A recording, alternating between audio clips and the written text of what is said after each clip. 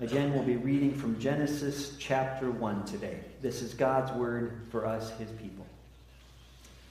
Then God said, "Let us make man in our image, in our likeness, and let them rule over the fish of the sea and the birds of the air, over the livestock, over all the earth, and over all the creatures that move along the ground."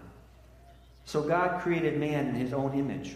In the image of God, he created him. Male and female, he created them. God blessed them and said to them, "Be fruitful and increase in number. Fill the earth and subdue it. Rule over the fish of the sea and the birds of the air, and over every living creature that moves on the ground." After she graduated from college, Abby got an entry-level job at a big corporation. And for 40 hours a week, she sits in a little cubicle in front of her computer, and she runs numbers to figure out price points for a line of women's clothing. The job isn't much fun, doesn't seem to matter that much. Abby doesn't even like the clothes that she works with there.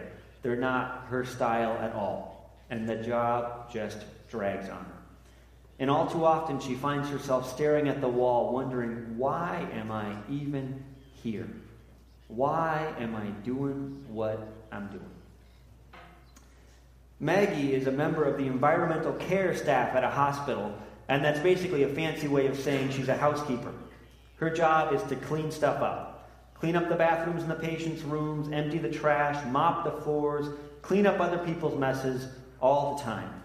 And you probably don't want to imagine all the messes that happen in hospitals that the environmental services staff have to deal with. Day after day, Maggie goes to work, and she deals with grumpy people and other people's nasty messes. For many of us, the daily grind of work can be exhausting, empty, embarrassing even sometimes. And we get stuck in the day-to-day, and it can be so hard to see how our work matters at all. For the last few weeks, I've been asking some different people about this sermon series and what they think would be important to talk about. And one of the themes that came up a lot was that it's often hard to see why our work matters. Some people have a great sense of purpose in their day-to-day work, but for many of us, it's really a struggle to see why what we do even matters. So today I want us to look at the big picture, to look at the vision that Genesis 1 gives us for our work, and to see why it matters. In our work, we reflect the image of God. In the creation story that we read today, humans are unique in having the call from God to do work. God calls us to work. And when we work, in some ways, we're like God. In our work, we reflect God's image. And Genesis 1 gives us two particular ways that our work enables us to image God, to be like him in some small way. And we'll talk about those two ways today. First, in God's vision for work, we're called to be creative makers. And second, we're called to be caretakers. We're called to make things, and we're called to take care of creation. And as we do those things, we serve and reflect God. So first, God calls us to be creative makers. God's vision for our work is that we would create things, that we would make things. And obviously, God is the first and the greatest creator. God made the world. Apart from God, nothing would exist. God is the one who brings the universe into being. And in Genesis chapter 1, we see God at work making the world. And on the sixth day, the day that we read from today, God makes the animals first. And then God, you can see him maybe pausing for a second, and then saying, let's make humanity in our image and our likeness, so they can rule over everything else and be fruitful and increase in number and fill the earth and subdue it. Now that word for subdue there is really, really strong. It means have mastery over, assert your will over, arrange how you like. To subdue something is to make it just the way you want it to be. So when God created humanity to subdue the earth, he created them to make it into something. God didn't create the world as a totally finished project with nothing left to do. God created the world with all kinds of possibilities for development, and He gave us. He gave humans the task of developing His creation. And that means making specific concrete things that you can think of. But more broadly, it means just being creative beings. Being people who make things. Who make tools, who create art, who develop culture. Figuring out how to live in this world, and not just to survive, but how to thrive, and how to develop and enjoy creation is a call that God has put on our lives. I think sometimes we act more spiritual than God meant us to be. Sometimes we think that only certain sorts of work really matter and everything else is just a job. But that's not how God made the world. God gave us the gift of this planet, and He told us to get to work making things, developing new ideas, doing things. Our work mirrors God's work when we make things. And in that sense, all of our work is creative in some way, but we do need to approach it with the right vision. The story is told of 3 workers many, many years ago, and they were all working in a stone quarry with hand tools. They had big hammers, and they were breaking big rocks into smaller rocks all day. And someone went up to these 3 men and he asked, "What are you doing?" And the first guy said, "I think it's pretty obvious what we're doing. I got a big hammer, I hit the rocks, the big rocks turn into little rocks. That's what we're doing." And the second guy said, "Well, I come here and I swing this hammer all day, day after day, so that I can go home tonight with some money in my pocket. I'm just here making a living. That's what we're doing." And the third guy said, "I'm building a cathedral. I'm building a cathedral." The 3 guys were breaking big rocks into little rocks that were going to be built into a cathedral. A cathedral. That's what I'm building. I'm not just breaking rocks. I'm building a great big building to glorify God. Now, I suspect that's actually a made-up story, but maybe it gets a point across. Or maybe your first thought is, well, that's nice, but hardly any of us are building cathedrals anymore today, right? Very few of us are actually engaged in a day-to-day basis on building big, beautiful things to glorify God through. And in one way, that's true. But in another way, what exactly do you think this whole world is? What do you think this whole world, this whole place is for? This whole world is built, it's being built to glorify God.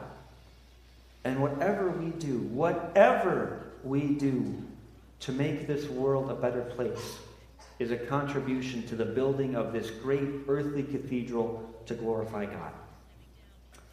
Now, for artists, for creative types, for designers, for writers maybe, the implications here are obvious.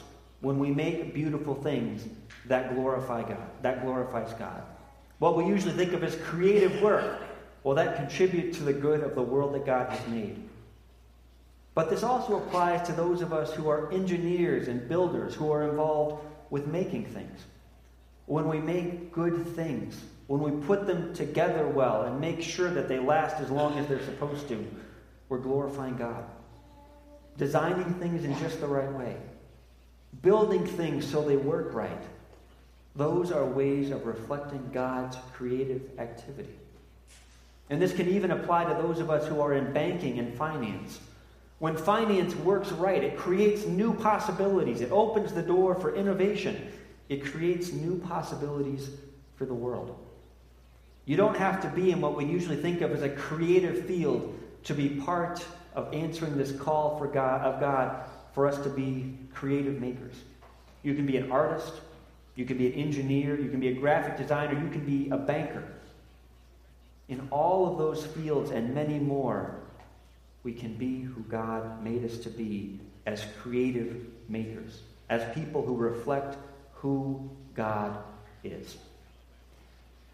Now, I know that many of us don't actually experience things that way on our day-to-day week. How does this matter if I'm designing advertisements to sell beer? How does this really matter if I'm working on a system to deal with sewage? What if I'm working on a bad loan for an abandoned industrial property? This big picture vision for work doesn't always translate very easily into our day-to-day lives. But remember today that we're talking about the big picture, about God's vision for our vocation. And remember also that we live in a broken, imperfect world. Things are broken, and that includes our work. And we'll talk more about that in a couple weeks. But for this week, I hope we can raise our eyes from the day-to-day grind and catch this vision that God made us to work. And when that work goes well, we're doing what we were designed to do. And that also means, by the way, that when we work, we are glorifying and loving and serving our Lord. The first and the greatest commandment, Jesus tells us in Matthew 22, is to love the Lord our God with all our heart and soul and mind. And one way that we can do that, one way that we can love the Lord our God is by working. By developing the possibilities that God's put in the world, by doing good creative work, whatever that means in our particular field. When we do that work that God calls us to, we're honoring Him. We're respecting Him. We're even showing our love for Him. Our work gives us the opportunity to keep the first and greatest commandment. One day, Abby got a break from sitting in that little windowless room setting prices, and she happened to go to a store where the line of clothing she worked on was on sale. And she heard two women discussing that some sweaters she just set the price for, and they were thrilled with them. "This is great stuff," they said, "and it's at a great price. I can't believe they can sell these things like this, and they look so good on me. I'm going to buy 2 or 3, and I'm going to wear them this weekend." And Abby realized, she wasn't changing the world. But she was doing something good. She was helping to create a good thing, helping to develop a good product that served people. It brings God joy when we create, when we develop and make things. So even if your work isn't all that exciting or all that life-changing, it can still provide you with opportunities to reflect God's image by making things. We act as God's images when we're creative makers. And God, secondly, also calls us to be caretakers. God created the world, as Genesis 1 tells us, but God continues to take care of the world, to sustain it. God rules over all things. Moment by moment, God cares for His world. Moment by moment, He takes care of creation. Last week I mentioned that God encounters us in Jesus as our Lord and Savior. Our Lord and Savior. And on the one hand, that means that Jesus saves us. He saves us from our sin. He saves us from the evil and brokenness of this world. And we should never forget that. And again, in a couple of weeks, we'll talk a bit about why that matters for our work. But this week, let's think about Jesus as our Lord. Jesus as our Lord. And that means Jesus is the King. That means that Jesus reigns over everything. It means that everything belongs to Him. When God saved us, He didn't just yank us out of this world and take us to another world. God didn't just do away with His creation when things went wrong. So Jesus, our Lord, comes into this world that He created, and He gives us meaning and purpose, calling and vocation right here. Genesis 1 says that we're to rule over all the creatures of the earth. And the description there is a royal description. Of course, God is the king. He rules over everything. But He appoints each of us as His agents. We're kings and queens over creation. Usually in ancient times, people thought just the king, the ruler of the nation, was God's image, and everyone else existed to serve that king. But Genesis 1 radically redefines that. Genesis 1 tells us that all of humanity, every single one of us, are God's image. And every single one of us have the call to rule over, to care for what God has made. And that includes taking care of the world, and it also includes taking care of other human beings. And that's a call that you can fulfill in any and every occupation. We don't always think of it this way, but every kind of work, or at least almost every kind of work, is essential for human flourishing. Let me give you just a mundane example of how that works. Those benches that you're sitting in, the pews. How would you make one of those all by yourself?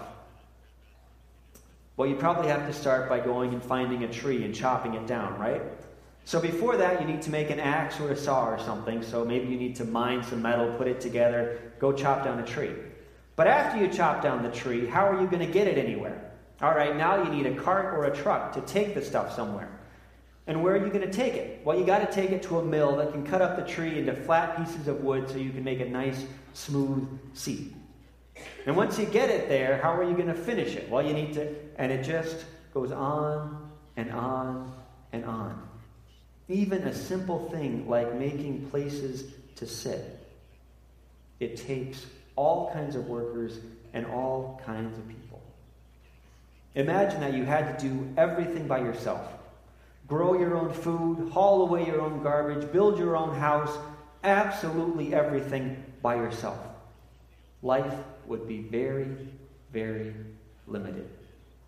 We'd be back to dwelling in caves and huddling around fires.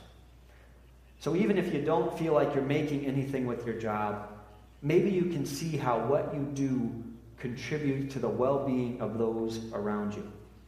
Engineers who make sure that our water is safe to drink, our buildings stay standing, our electricity keeps coming. People who stock grocery stores or cook at restaurants. People who make sure our food arrives safe and fresh. Delivery drivers who bring goods where they need to be. People who take away our garbage week after week after week. All of those occupations make human life better. All of them. And one way that God shows his providential care for us is through the work of other people. One way that God takes care of us is through the work of other people. And so one way that we can love our neighbors well, one way that we can make their lives better, is just by doing our work well.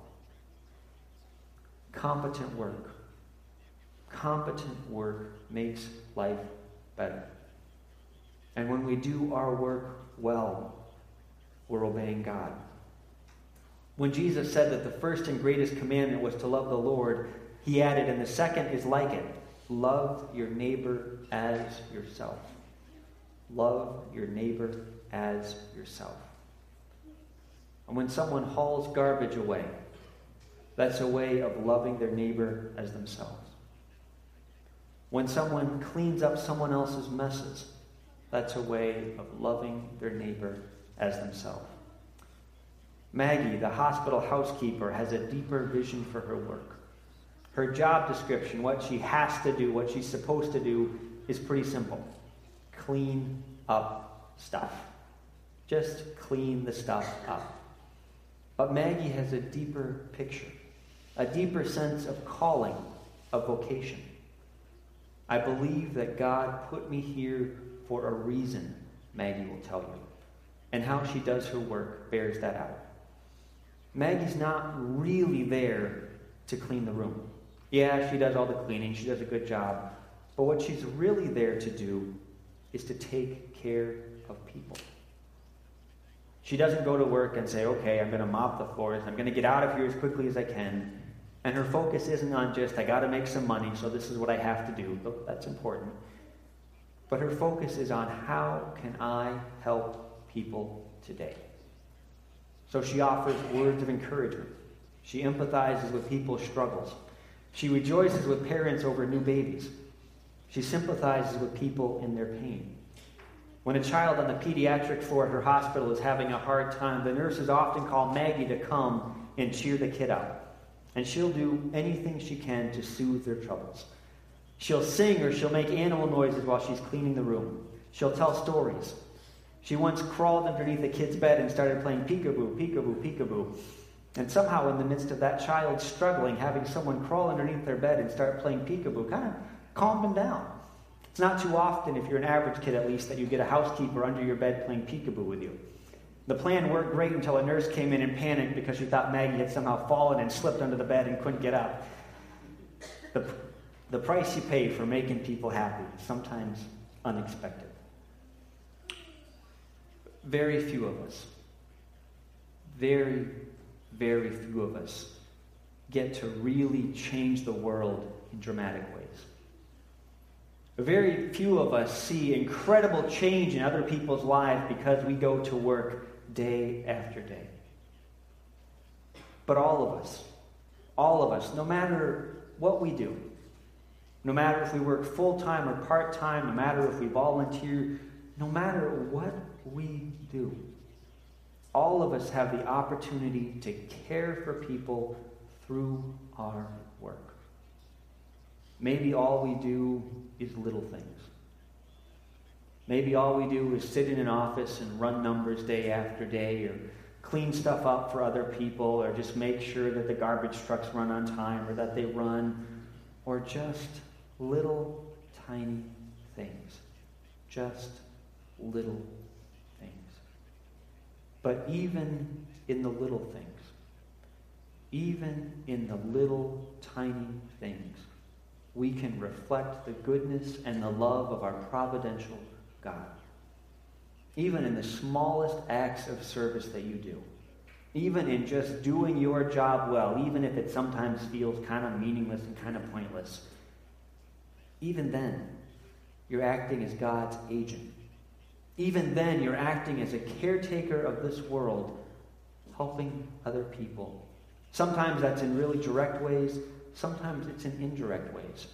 But all of us can serve God and serve other people through what we do. What you do matters. We work because God made us to be makers and rulers. And God's vision for your vocation is deeper than you think. Everything that we do matters. Whether you're a doctor or a housekeeper, whether you're a salesman or a banker or a garbage man, your work matters to God, and you can serve God through your work. Even through your job, whatever it is, you can reflect God's creative and caring work. Through our work, we create good in the world. Through our work, we care for the world and for other people. Through our work, we can fulfill the great commands to love God and to love our neighbor. God has a deep and wide vision for our vocation. It doesn't always work out quite right. There are all kinds of stumbles along the way, and everyone has hard days in their job. But God has a vision for what you do. God cares about what you do. And what you do matters to God. And it shows up as good in other people's lives in all kinds of ways, maybe even in ways that you don't expect. I hope you're able to catch God's vision for your vocation and able to see how God can work in and through you, even in your job.